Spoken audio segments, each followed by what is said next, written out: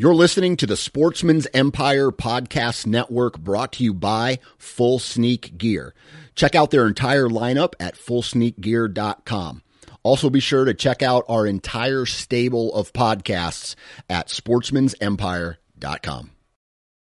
New from Moultrie Mobile, the Feed Hub offers first-of-its-kind cellular connection and control for nearly any spin cast feeder on the market. When used with the Moultrie Mobile app, you can monitor feed and battery levels, run feeders on demand, receive alerts when feeders are clogged, and remotely adjust feeding times. The Feed Hub is ideal for anyone who maintains feeders. Remove the guesswork and save time by planning feeder maintenance before you drive to your hunting property. For more information, visit MoultrieMobile.com. Before history is written, it's played. Before it's frozen in time, it's fought one shift at a time. Before it's etched in silver, it's carved in ice. What happens next will last forever. The Stanley Cup Final on ABC and ESPN Plus begins Saturday.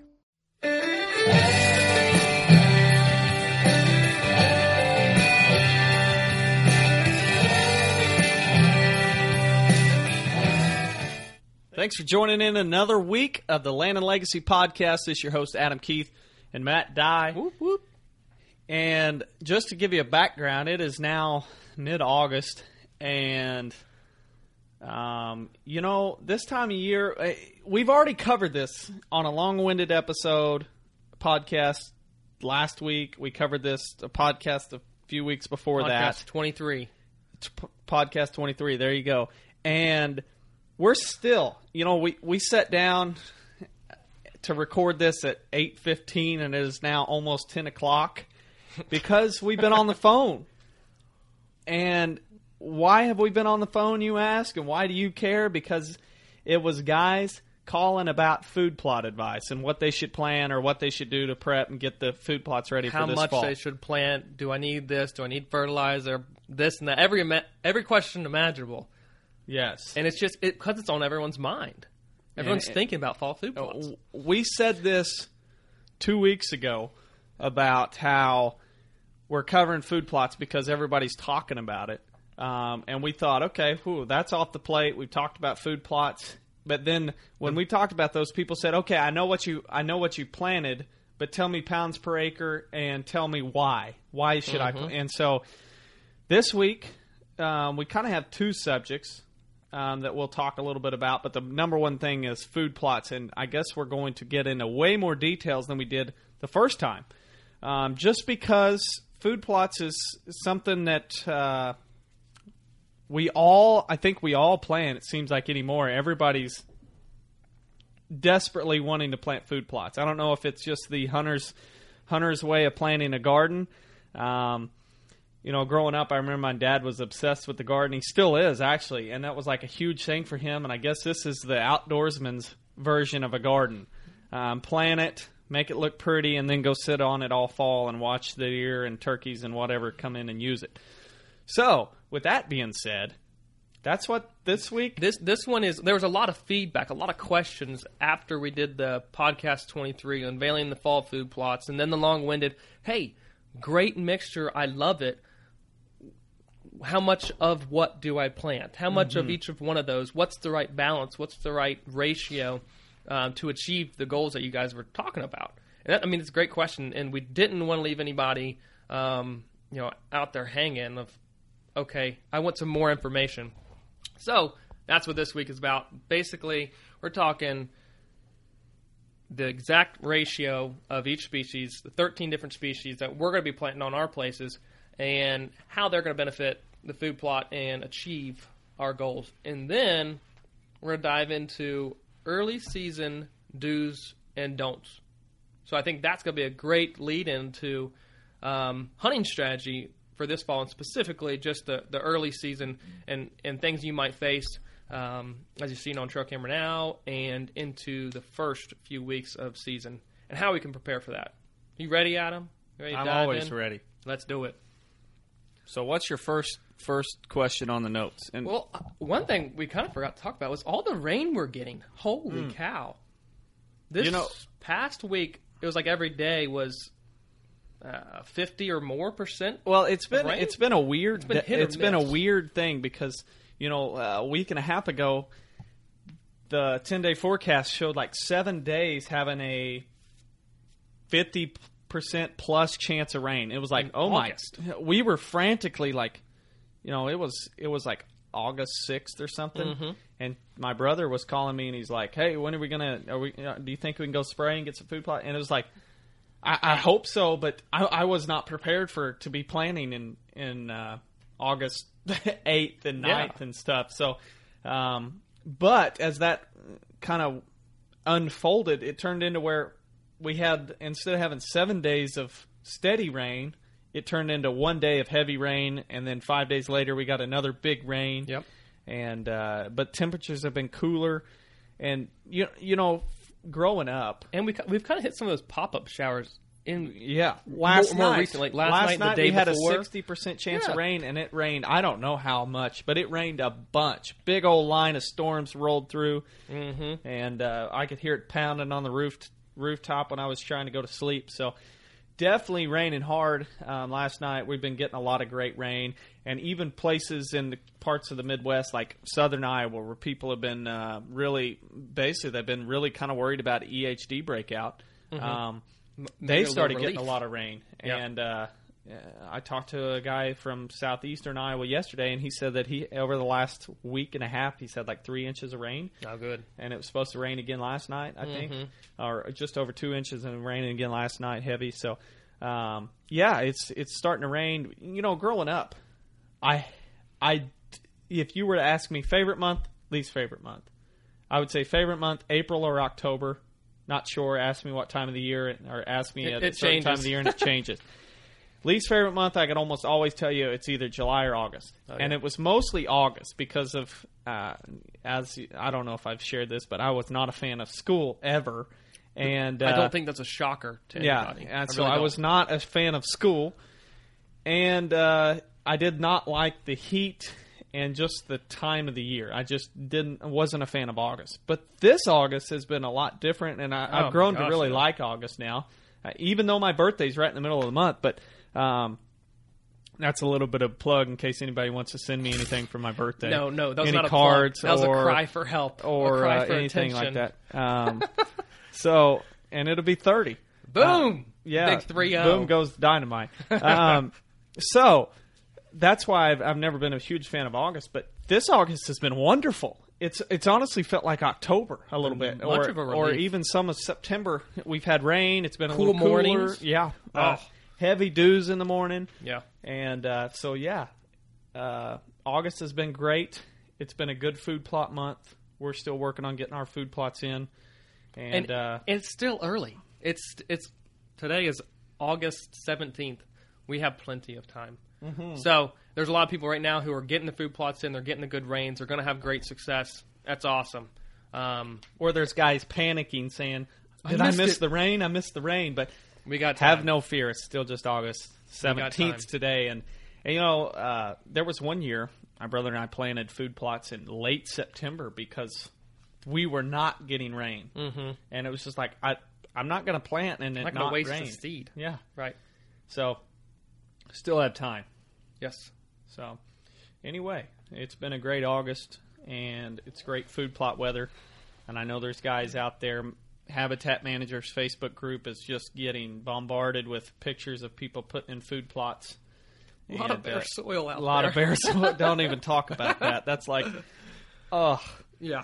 that's like talking about the Cardinals' loss last night. No, it's just we don't want to talk about it.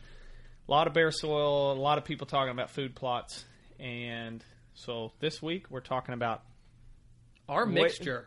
It's almost like our first podcast was first podcast on fall food plots. Yep. Was here it is. Here's 5 topics and 5 key points. Whoa! Here came back 20 questions. Yeah. So Which then we is did great. long-winded, which was here's 5 more topics that kind of answer some of those questions, here come back 20 more questions. Mm-hmm. So which we is felt great like it feedback that we need to hit it again, talk Yep. about it some more. Mm-hmm. We love it. And yeah, because that's been one of our, out of all the podcasts we've done, this has probably been the one with the main topic that's got the most questions and continues to get the most questions. So just like this morning, hour and a half on 2 different phone calls, trying to give people exactly, okay, this is what to do. This is what I would do if I were in your situation. This is what I would plant in your situation. Okay, these are the seeds you can get. Plant these at this rate, blah, blah, blah. So, whew! Now that we finished that, let's go ahead and start covering our topics. Let's pull up that what we've talked about in the past, and we're going to include a link if you get our blog and post there through the website. If not, you can go on and sign up for those at landlegacy.tv. But we're including a link to greencoverseed.com. This allows you to build some mixtures based on your goals. We've talked about it in the past. It's a great resource. I encourage you to do it if you're looking. If you're kind of one of those people who likes to experiment, boom, this is the tool to use. So let's read off our 13 species, Adam. Read those off, and then we're going to cover exactly in that mixture how much of each seed. Okay. What we got in the legume category. So, you know what I should do? I actually should change this to where it's 1 acre, just to make this easier on everybody. Much easier. So, because I was looking here at it that. Comes. No, it didn't change. Let's just cover.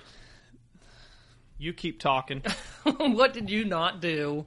It didn't change the. Didn't change your rates there. No. Oh, well. Because it's not gonna. So basically, and again, this green cover seed, it is the tool that we're using to plan out. It's a great little. Whoa! It's a great little place to basically kind of just dabble. You can just get on here and just be like, okay, I want to add this. Oh, that cranked up. You basically click your priorities. You've got 3 priorities you can click on and say, okay, I want to focus on soil compaction, breaking up soil compaction, nutrient cycling, and increased soil organic matter. But there's like 8 other ones. We talked about it before, but you can click on what your priorities are. And ours are increased soil organic matter. That's the big one that we want to do for fall food plots. And of course, because I will add, because we have done years of plowing and disking and harrowing, and we've lost organic matter because of that. So we're trying to build it back up now. Build it back up, and then we're selecting forage species that are great for foraging during this time of year. Especially, it gives you a tolerance, basically, ratio of winter forage, and it's got these gauges on there to let you know exactly what you got going on and this and that. And if you like to try the different things or see, hey, I never planted wheat. If I added that, what would it do? And it's a visual thing. You get to see exactly what happens with it. Or if you're a guy and you're like, hey, I've seen some people, they're doing this thing like sun hemp. What is sun hemp? Got all this list of species to go through. Boom, plug in. And of course, we're not going to do that in the fall situation, but that's one of those other species that's kind of hitting the market out there, if you will, in food plots, and people are really trying to experiment with it and see what happens. So this is a great place to plug and play and really see where you're at. And everyone's food plot, and I encourage you guys to think about it this way. Everyone's food plot species and variety is going to be different. Based on your goals and based on the condition of the soil. And based on if you can get the seed or not. Right. Some of these seeds are I'm not going to say tough to find, but, planning ahead and knowing, okay, I'm going to need this, you might need to order it in a little bit. But if we go to, just like when we were in Texas, there's a property we were on that flooded a lot, and they weren't able to successfully plant a soybean food plot in some of these areas because it flooded and they were just wasting seed. So in their situation each spring, they kind of left their food plots just barren. And unfortunately, for them, that was a lot of ground that could be used. But, for their food plot situation, just soybeans, it wasn't working. So what we have done is specifically in those areas that do flood or common flooding, we're going to wait until the threat of flood is over in the springtime. And again, it's Texas. So you've got heat. You've got dry months coming up. But what we're doing is building a mixture that can tolerate those. So we're including things like milo, including things like sun hemp or iron clay cowpeas, which can tolerate those drought conditions, but still build nitrogen in the soil and still produce forage in those areas that, that soybean field would not have done well. And they actually planted it this year, and then they got a flood for 2 days or so, and very, very, very unfortunately for them, poor sprouts coming up because they had dissed, and then that top portion of the soil was like a concrete pad.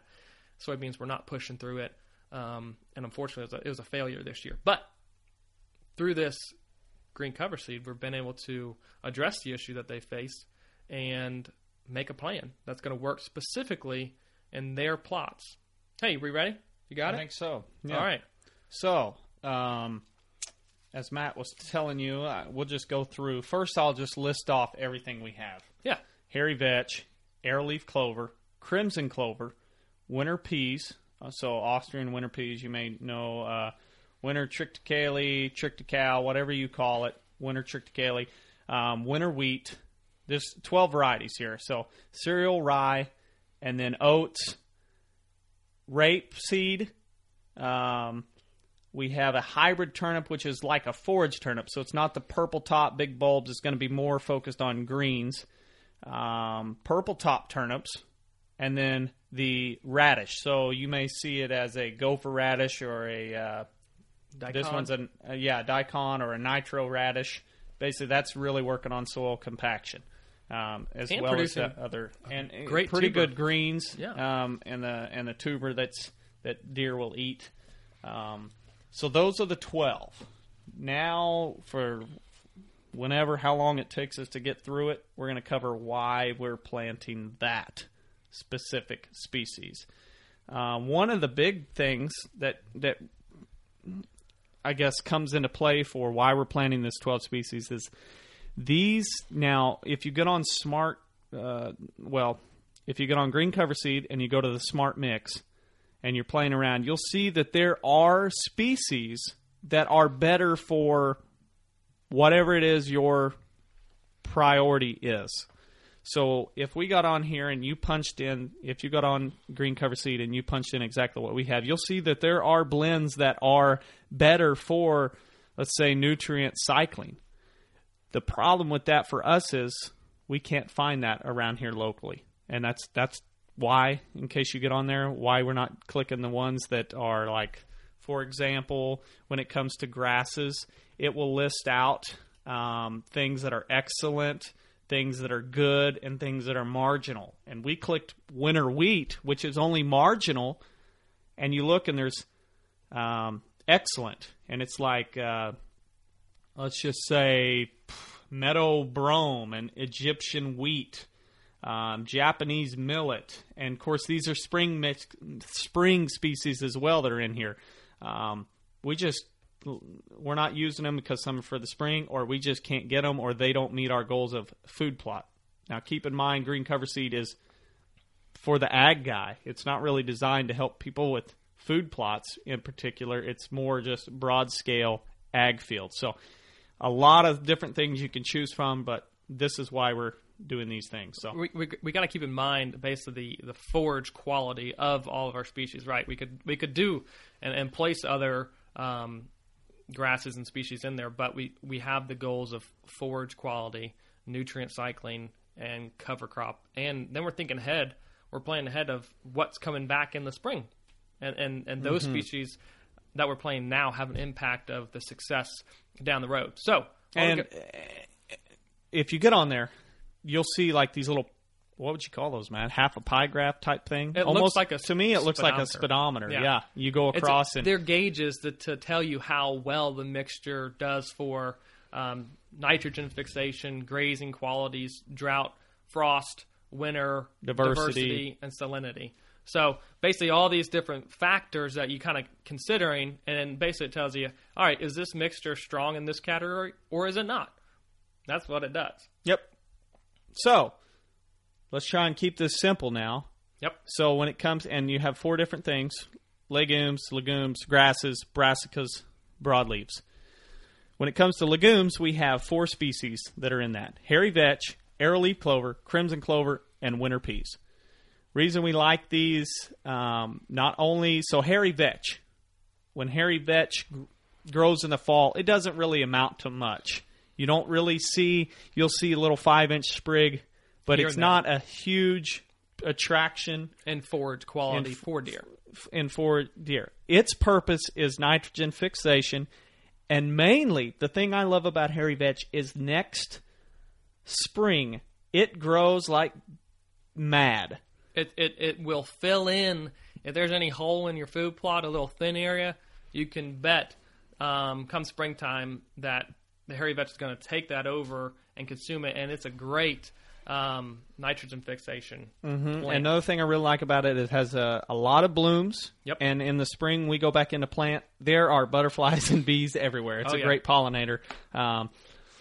And so that's why hairy vetch we plant, because nitrogen fixation and weed suppression next spring. Yep.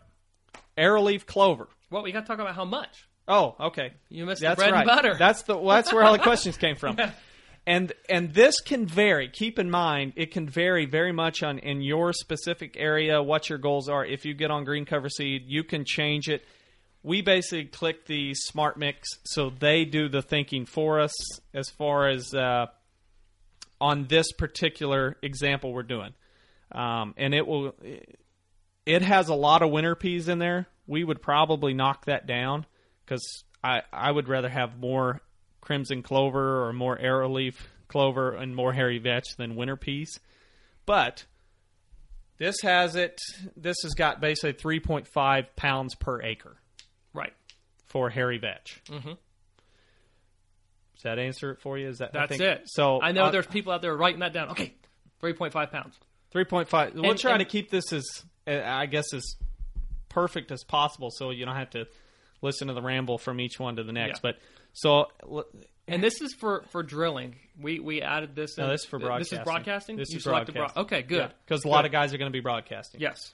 So yes, like Matt just said, on greencoverseed.com, you can select broadcasting, drilling, and it will adjust the ratio based on that. Yeah. And so this is for broadcasting. Good. Now, arrowleaf clover. We plant that. It's a great forage clover. The thing I like about it is it grows great next spring as well. Correct. And obviously, being a legume, it's fixating nitrogen. It fills in a great void during the early spring when it starts to really grow then, when there's kind of a dead period and possibly what native browse and all is coming back. It's a great filler. And it's an annual clover, so it's cheaper than a lot of your perennial clovers. So if you bought Durana, and keep in mind, these are food plots that, with our soil health, where we're at as far as pH and everything, we're trying to plant as many crops as possible. So we're planting a high diversity mix in the fall, and then we terminate that, and we're planting a high diversity mix in the spring. So we have 2 crops going year round, and that's why we're planting all annuals, not perennials. So arrowleaf is an annual clover. It's a lot cheaper than the others. It's a great nitrogen fixation. It's great at fixating nitrogen, and it also provides good forage. The other thing that I like about it is when we go back and terminate, keep in mind, when we terminate, we don't, we try and kill everything, but there are, arrowleaf clover is one that is not really growing like crazy when we terminate in April. It really comes on great in May and June. If we go out in June, there's the arrowleaf clover is knee high and growing like crazy in the spring plot that we've already planted. That's one of the things I love about arrowleaf clover. The Smart Mix has us planting at 1.35 pounds per acre. So, and these numbers, if you were to say, okay, go to a counter at a seed shop and say, I need 2 pounds of air leaf, just that little bit of difference, not going to make a huge difference. No, get 2 pounds. Round up on that one and round down on, well, you could round down on winter peas up here. Right. We'll get to it. But the next one, crimson clover. Same thing with arrowleaf clover. It's another annual. It's cheap, but it's a highly preferred forage. It grows really quickly. It's pretty cheap when you compare it to other clover seed costs. In the fall, it's going to grow really quick, and deer, it's a high preferred forage. So it's a great food plot or a great attraction in the fall, but then in the spring it comes back and makes a beautiful seed head and bloom. And it's a great, when we plant it, butterflies and honeybees just love it. But it's reseeding for the next year, and it basically is a great forage, great at nitrogen fixation, and it also, if you care about it, it's a great attraction for the bees and butterflies. Anything else you want to add on that? 3 pounds. 3 pounds an acre. On to winter peas. Winter peas. What have been described as the ice cream candy of fall food plot mixtures. I've seen and heard mixed reviews on it from different people, and they've tried it, and deer have absolutely crushed it, especially at certain times of year. When you get the right temperatures, deer just kind of, boom, turn onto it. It's kind of a switch that goes off. So it's very, very attractive. And, again, this one is saying 8.45 pounds an acre. We're probably going to just 8 pounds. 8 pounds an acre. And sometimes we may even bump that down to 4 pounds per acre and bump hairy vetch up to 7 pounds per acre. That you can tweak this, but on this Smart Mix, it says 8.44, but we're going to go ahead and knock it down to 8 pounds an acre because we bumped arrowleaf clover up to 2. And another factor of the winter peas I've seen, they're pretty hardy. Very hardy. For a winter crop, you see a lot of growth out of them. And then in the springtime, too, you start seeing them buying up on some of the stalks of the cereal rye and other things that have gotten a lot more lignin content. They're a lot stockier. You see the winter peas start vining up them. So out of the legumes, too, it's the cheapest one. This is saying on theirs is 55 cents a pound. Yeah. The thing I like about first time I ever planted Austrian winter peas, I was working for the Missouri Department of Conservation, and we planted some. This is my first time I ever really started hearing anything about it, and we planted them, and we were like, deer aren't even touching them. And it went for a couple of months. Deer weren't even touching them. And sometime in the process of late winter, early spring, we went back, and they were gone. Couldn't even find them. We're like, what? Like, did bugs come and eat them? And we realized that we finally found a spot where deer had been grazing them like crazy. And we realized, they waited and waited and waited. And then all of a sudden, something changed in that plant that the deer then they were attracted to it and hammered it. That's one of the big reasons why we like this mix for the fall is we have 12 species here. And sure, early, some of them aren't preferred.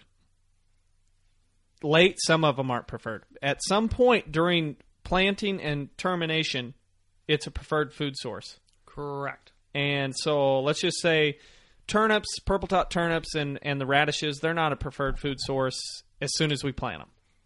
Once they start getting green and let's just change the difference between a purple top turnip and a radish is the radishes get hit a little earlier when the purple top turnip greens aren't even getting touched. There's not been a huge frost yet. Sugars aren't transferred up into the leaves. So they're going to be hitting the leaves of the radish, but not touching the leaves of the purple top turnip. We get a big frost. Now they start focusing on the purple top turnip leaves and the rape seed, and they're eating those and not touching the turnip or the radish and allowing that radish to grow more. And then as it gets a little later, they're off of that, and they're back on winter wheat, and they're on cereal rye, and they're eating that.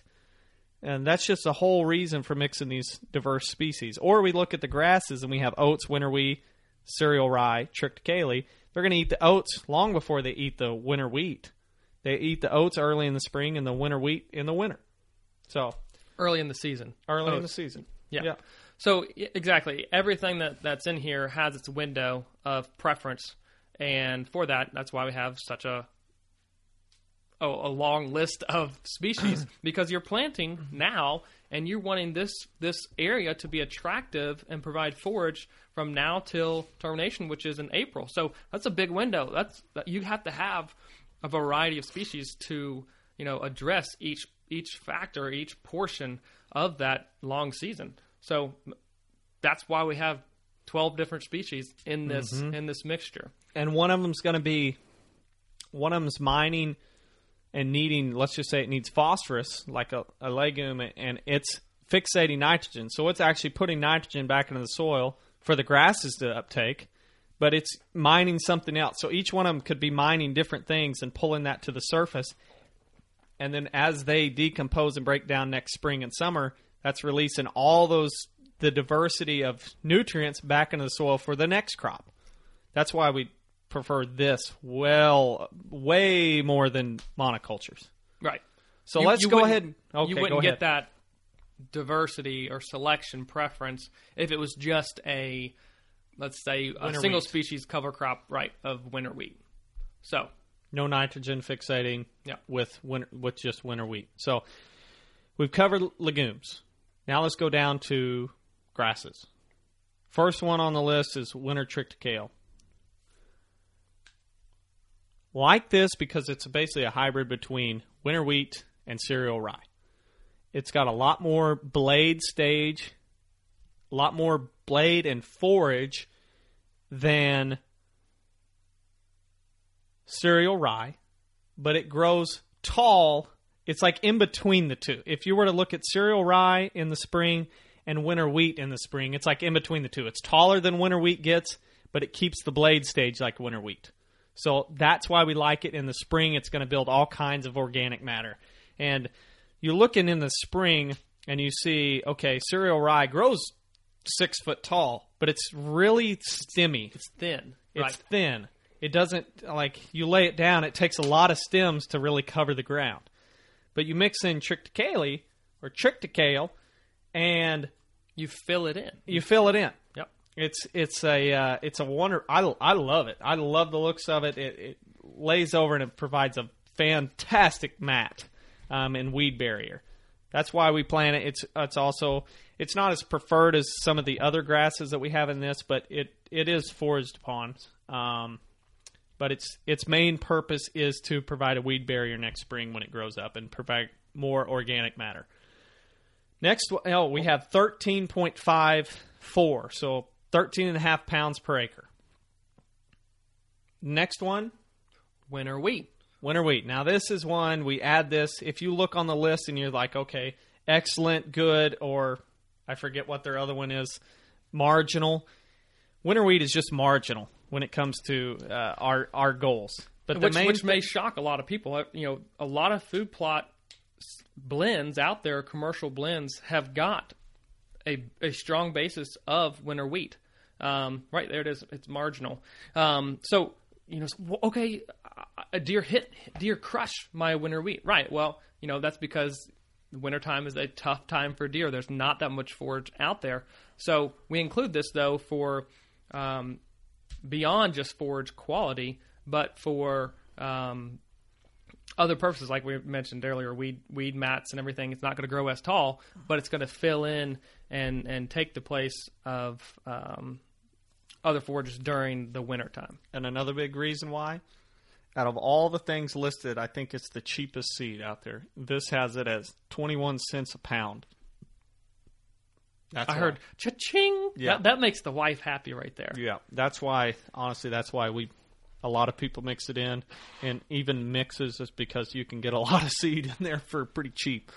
And it's also, how many times, I think of all the times you drive by a field in March and everything else is brown and there's a brilliant, vibrant field of green winter wheat and deer are piling into it. So it can be preferred. We mix it in for that reason. You ready? Yeah. And that was 13.54. Yep. Next one, cereal rye. Cereal rye, huge advantage during the springtime. 6 foot tall, and it is a extreme benefit to, again, like we were talking earlier, weed mat, soil conservation, moisture conservation, during the springtime. So if you get that spring rain and you're able to lay that weed mat over, you're protecting the soil, not allowing a lot of evaporation. Again, that's 13.5 pounds as well. That one's pretty cheap too.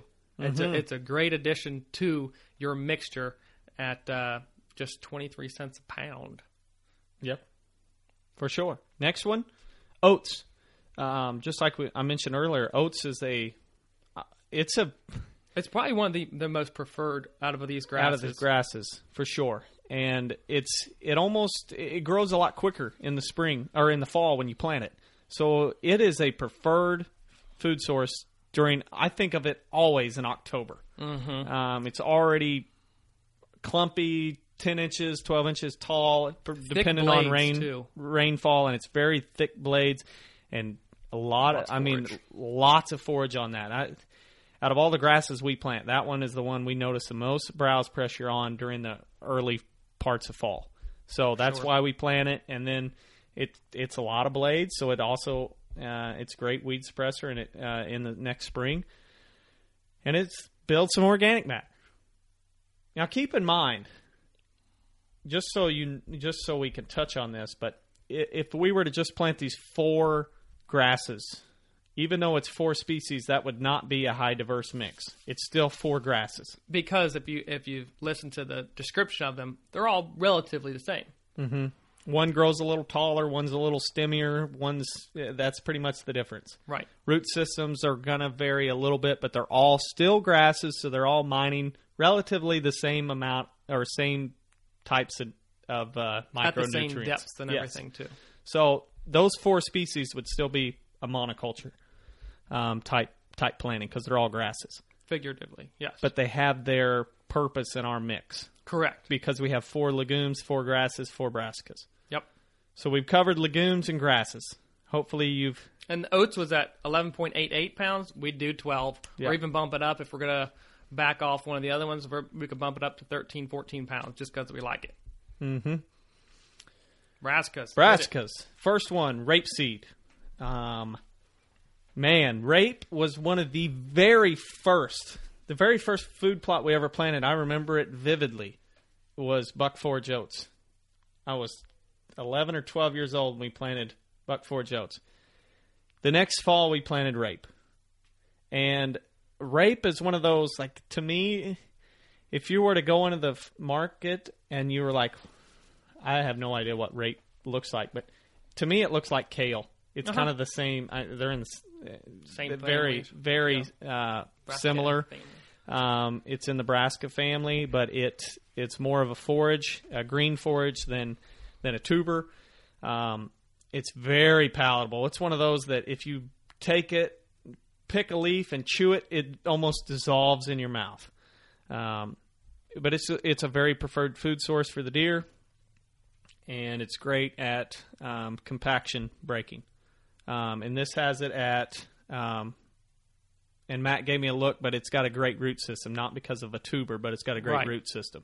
So don't think it's going to have a big bowl, but it's got a great root.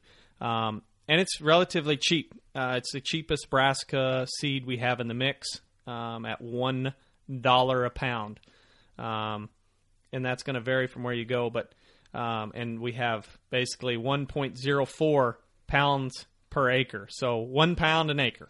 That seems like, oh my gosh, am I even planting? But it is a very, very small seed. All these brassicas are very small, so it's going to seem like, oh my gosh, am I even going to have brassicas in my plot? Yes, you certainly I think will. the radish is going to be the biggest one at just over a pin tip size. Yeah. The next one. So rapeseed, 1 pound an acre.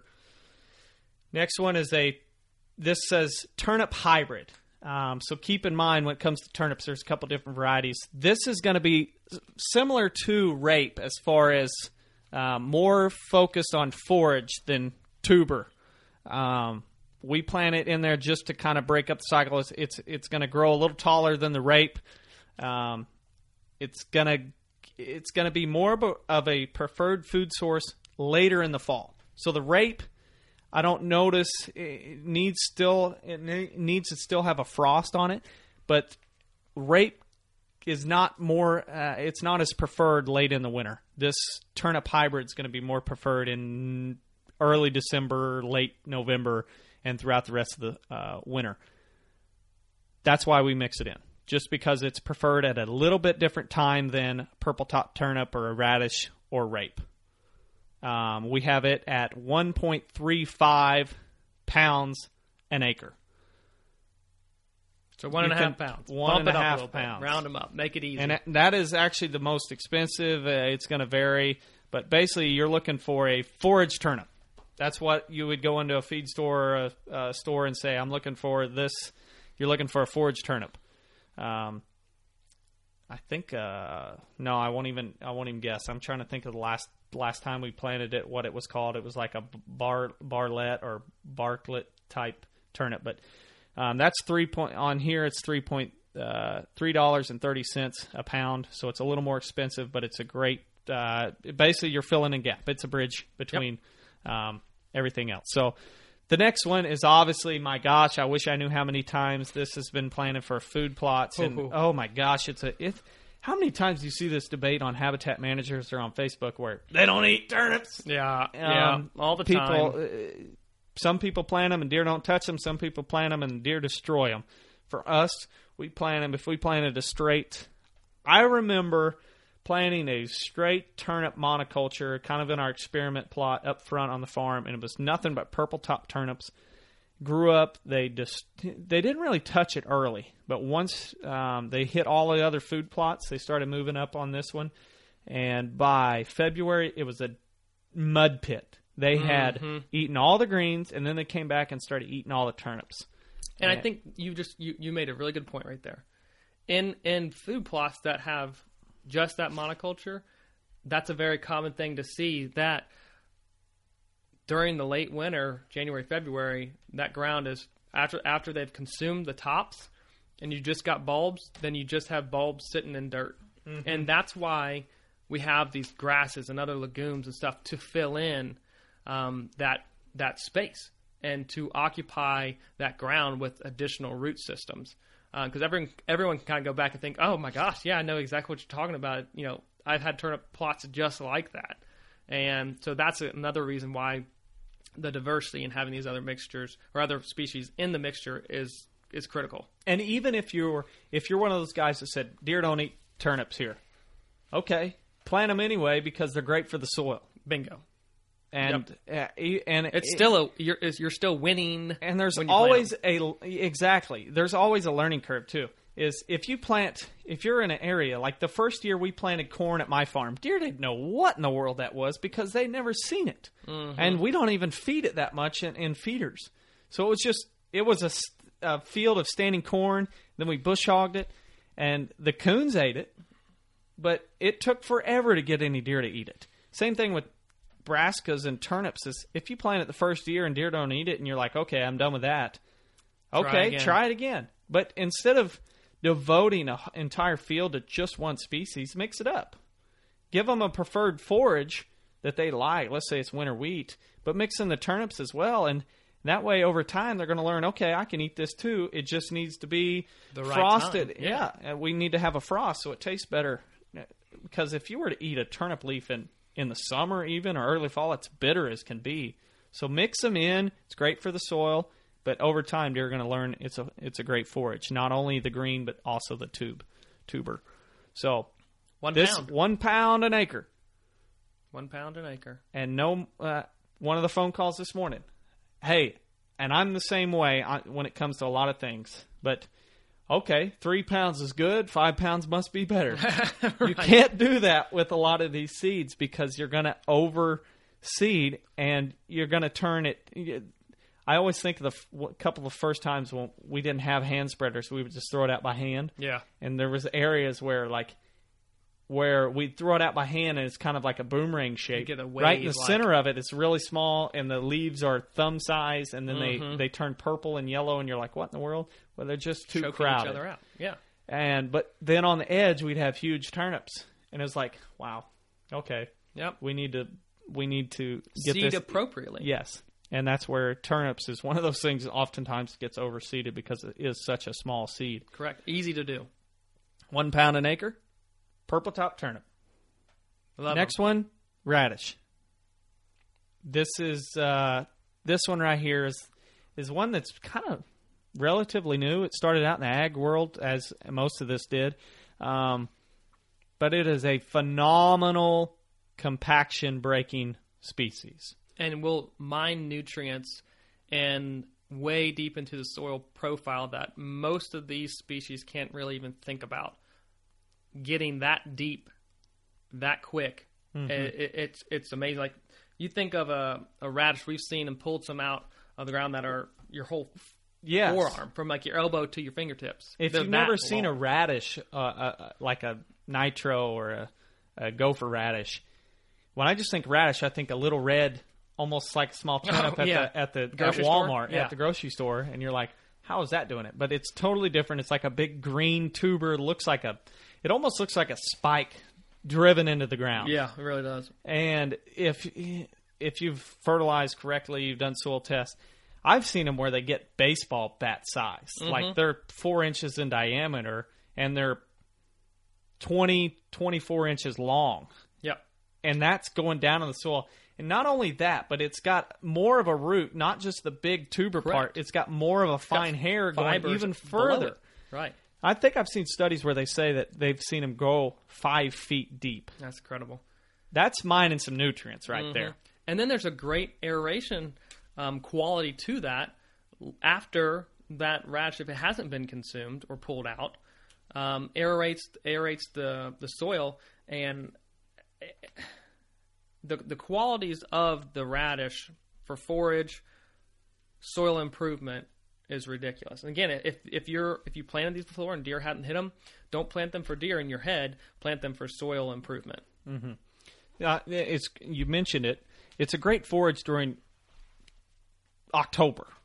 I've seen deer really browse on it October, early November, and then they'll get focused more on purple top turnip or a grass or even a legume.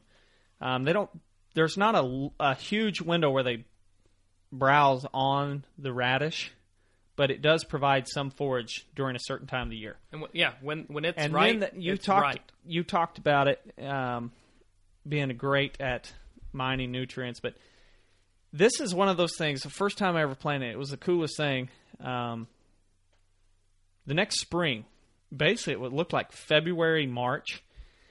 This breaks down so quickly. It really, really does.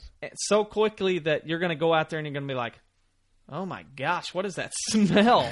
Yeah. It smells like rotting flesh or rotting something out here. What's going on? And then a lot of times What's radish? it's the tubers, but most times it's the radish. Yep. The radish breaks down and almost turns into this mush. And it's honestly kind of gross if you're not used to it. You go out there and it's breaking down. But as it breaks down and eventually decomposes completely, there is actually, in a lot of places, holes in the ground. It looks like it turns your ground kind of into Swiss cheese. And those holes now can take in water and get the water deeper into the soil profile than just running across the top. That's a huge plus. So if you're thinking, well, deer don't eat radishes here, plant them anyway for the soil. Yep. And they're pretty cheap too, $1.65 a pound, and you're planting 1.5 pounds. It's $2 per acre to plant this. Give it a try, see what happens, know that you're benefiting the soil, which is another important aspect to consider when you're planting your plots. Plant them, throw it out there. $2 an acre. I think we can all scrounge around some pennies and try it. So if you're listening to this podcast and you're kind of going down the road and you're like, man, I need to go back and listen to this, here it is. We're going to break it down in 30 seconds. We have hairy vetch, 3.5 pounds an acre. Arrowleaf clover, 1.5 pounds per acre. Crimson clover, 3 pounds an acre. Winter peas, 8 pounds an acre. Winter triticale, kale, 3.5 pounds an acre. 13.5 pounds, sorry. 13.5 pounds an acre. Winter wheat, 13.5 pounds an acre. Cereal rye, 13.5 pounds per acre. Oats, 12 pounds an acre. Rape, 1 pound an acre. Forage turnip, 1.5 pounds an acre. Purple top turnip, 1 pound an acre. And a radish, 1.5 pounds an acre. And everybody said, couldn't you have done that at the beginning? Yep. Simultaneously.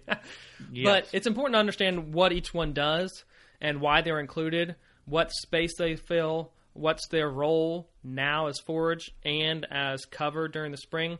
So hopefully that gave you a good rundown of what each one does, how to plant it from other podcasts, and exactly how much to plant in this podcast. So you're well on your way to having a high diverse food plot this fall that is highly attractive and has good soil improvement qualities.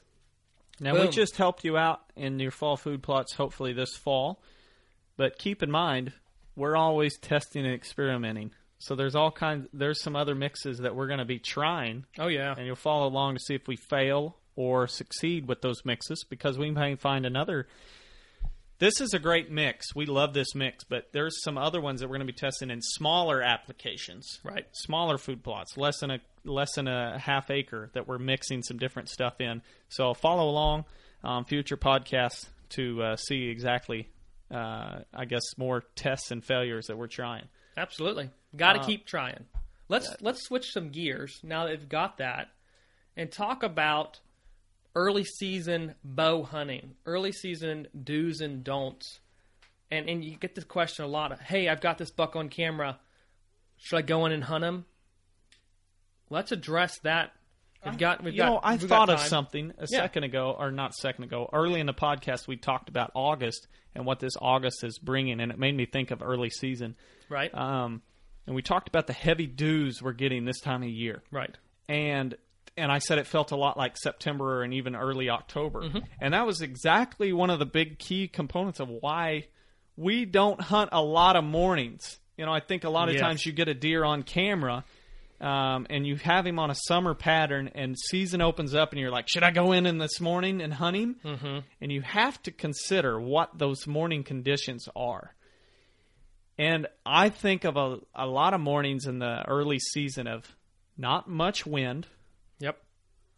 High humidity. Extremely high humidity. Like 90+%, and heavy dews, because like the high humidity is because of the heavy dews.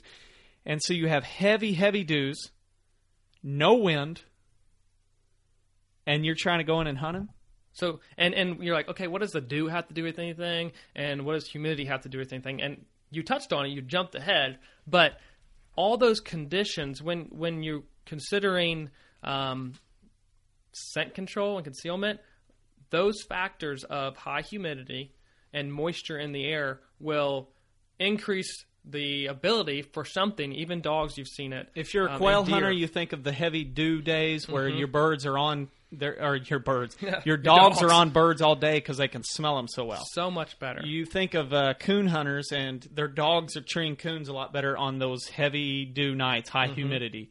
Think of deer hunters, you get winded a whole lot more on the heavy dew days. And I almost dare not say it, but we're trying to think of an everyday. And I'll just use an example. Now, This might be a little crude, but this is what a intern of mine, I couldn't get him to understand that. Yeah. He's like, I don't know what you're talking about. And he kept thinking on it, and he goes, oh, would it be like a fart in a shower?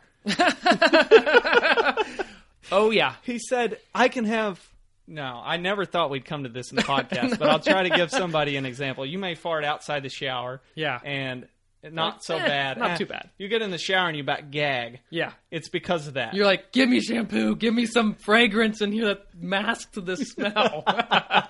And that was the way that intern understood it. Yeah. Of high humidity. Oh, right. Okay, I get it now. So we'll get back on. Yeah, we'll get off that quickly. And you can't eliminate scent completely. So if you have some scent out there, a deer is more likely to smell it on those days. It's getting magnified. Exactly. And exponentially. And if you have a low wind speed that day, it's hanging around you and not getting out of the way downwind of an area where deer aren't going to be coming nearly as quickly. So you have those factors fighting against you. So don't just look at wind speed. And this is This goes for not only morning hunts, but again, early season, we could have humidity 90, 80% during those days. And if it's low wind, we're likely going to be staying out. We're going to wait for conditions where it's just more favorable for us and know that we're not going to spook them because, right, if they're on a good pattern, they get in tight and they spook,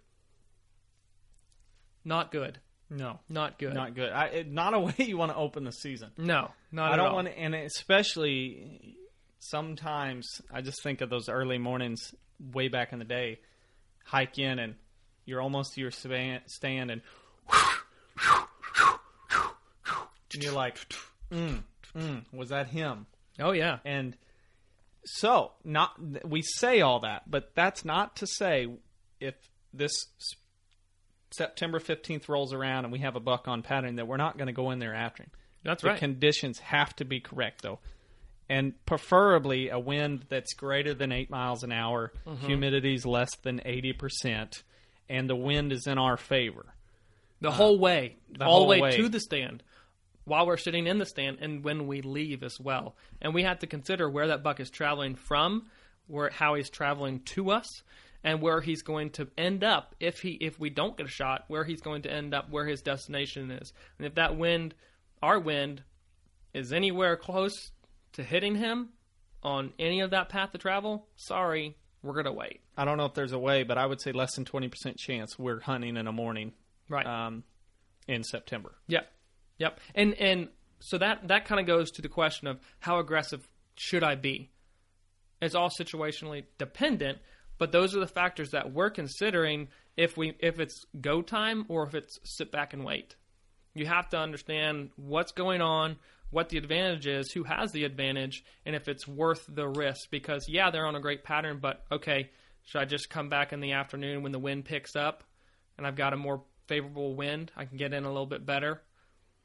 Weigh those things out in your mind, and I think you can answer the question, okay, now's not the time to be aggressive. I do need to wait. Or you might not. You can have those bucks that are in the right area during that time of the year, and you cannot, just no matter what, you can't get to them. Even though they're on a good pattern, it's way too risky to hunt them then.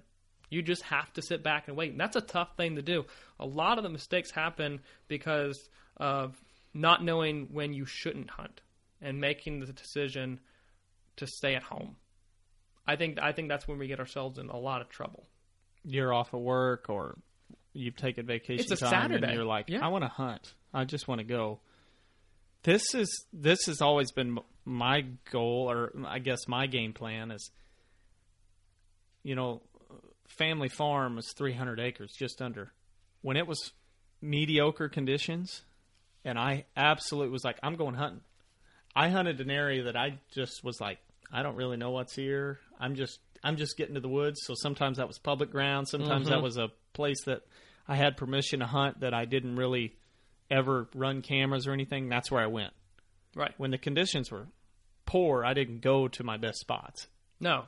And you really shouldn't do that early season. Now, if it's the rut and kind of anything happens, yeah, you might slip in there and give it a whirl.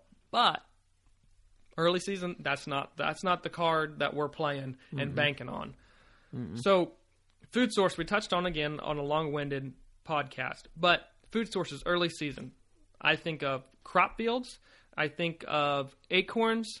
And those are the end food plots that we plan that we just talked about. Those are the things that I'm definitely going to be keen into, and knowing that a lot of times these crops, they're going to be turning quickly. Their palatability level, boom, going down or getting harvested very soon. Alfalfa is race against that last harvest. Yep. Soybeans is race against that leaf turning yellow. Yep. Um, In certain areas, corn, whether it's Food being chopped plots for silage. Food plots for Going quick. us is a race against when acorns are going to start falling. Yep. And whenever the white oak acorns are down, then that's our new food source. And that's the struggle for us. Yeah. Yeah, Because we're actually loaded with acorns this year. for sure. So that'll be our main game plan. But that's always race against the clock on a changing food source. And it happens quickly. It can happen within 2 and 3 days of one another. They could be hitting soybeans just as hard as they can go, and then as soon as they start to really turn, you start to see some of those areas yellow out and start turn. Boom, they're on to something else. Or that could be the change of a storm front.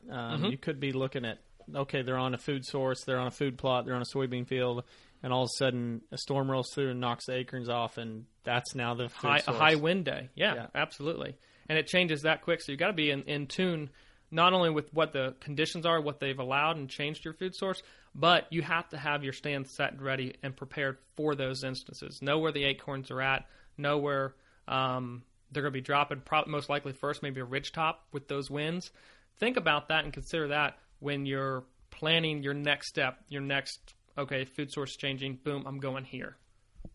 Adam, talk about north slopes a little bit and the importance of those early season. Early season, we're looking at temperatures a little higher. Deer have their winter coats on probably by this time. They're making that transition. In the process of transitioning, of getting that winter coat. So they've unzipped the windbreaker, now they're putting on the wool coat. And temperatures are still warm. So they're trying to stay cool. And that's why north slopes, if you're in hill country, north slopes don't get the sunlight that they're south shaded. slopes and west slopes get. Even east slopes sometimes are a little more moist, and deer will bet on those. Early season, they're trying to get out of the sun and stay cool. That's north slopes and east slopes.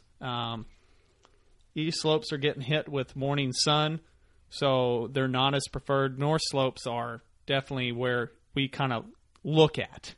We like to hunt and see the most success on trail cameras and hunting success on our food plots that are closely related to those north slopes. Or even creeks. That was the other point I've got down exactly. Those creek systems that are holding a lot of moisture, that are cool, that still have a lot of vegetation that hasn't died off because of frost, so it's thick down there. They can hide well, and the conditions are a lot more favorable to bed and lay up during the whole day. It's shaded. Those are other areas that we're keying into. What's our best location at the family farm right now for getting pictures of our hit lister? Right now is Bryant Creek, a creek that runs year-round and has got a great water source. It's cool. If you're a local, you did not hear that. Thanks a lot, Matt. Yes, there's a creek that's running, and it's a north slope. It's got everything they need to stay cool. For sure. And that's going to be even more important as they start putting on that winter coat. And even on our property in Lebanon, Missouri, that they're bedded near a creek system and staying cool. And that's going to continue into the fall. And another thing, some of our best white oak acorn trees and acorn production areas are on north slopes. Mm-hmm. They don't get rocked with summer sun as much, and the soil's not as dry, so the trees are actually better growing trees, healthier trees because they have more moisture. That's another important factor to consider in early season.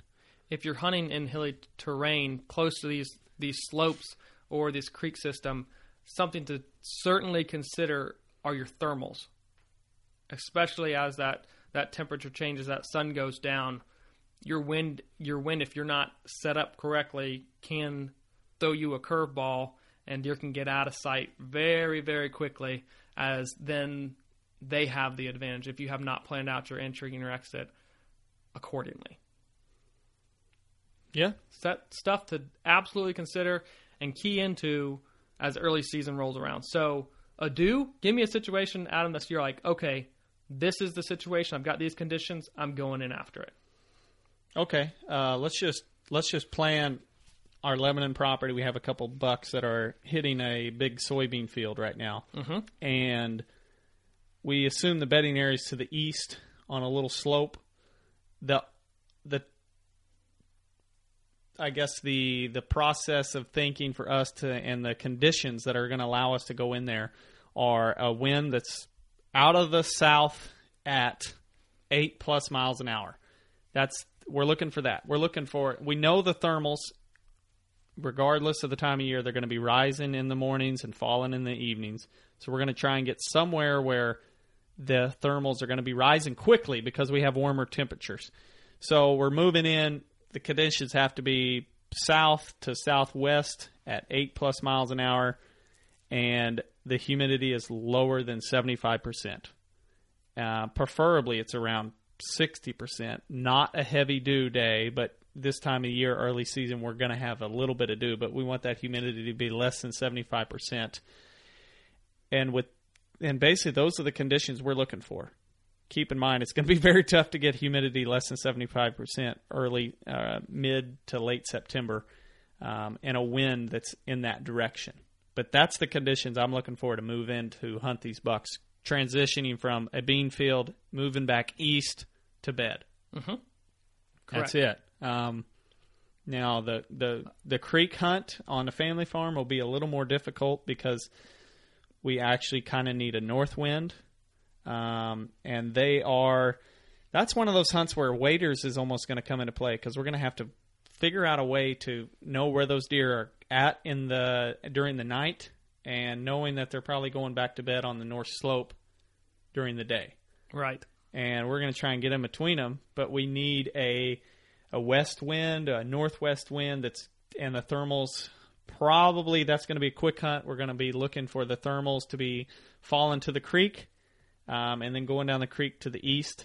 So we're going to be going in with a west wind or a north wind and going down the creek. So it's basically just going to be trying to nose into the intersection of them moving from north to south to bed. And you mentioned waders. Yeah, we have. That's the access. That's the access. That's a really difficult one because there's not really good access to that spot, other than at some point we're going to be wading in the creek. Correct. So, and that's one of the things. You do what you got to do, and if they continue on a pattern of being in there during daylight in the mornings, and that happens, we're going to move on it. Mm-hmm. If not, it's not going to be worth it. We know that they're there.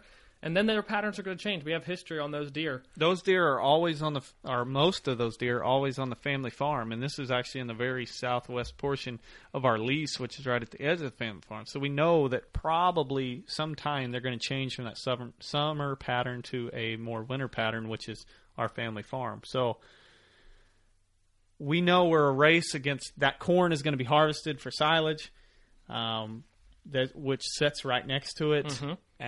We know that acorns are going to be a major food source, and there's a lot of bur oak acorns in that area, which is a white oak family, and they're not in their normal pattern. So we are race against the time to get on those deer while they're still on that pattern. Watching the weather closely, and if not, it's not the end of the world.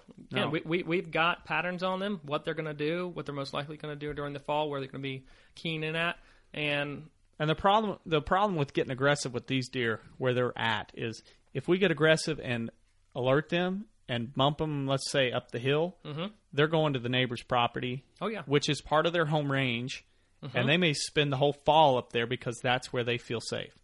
That's the big, I guess, negative with getting too aggressive on those deer right there. You're rolling some dice. Yes.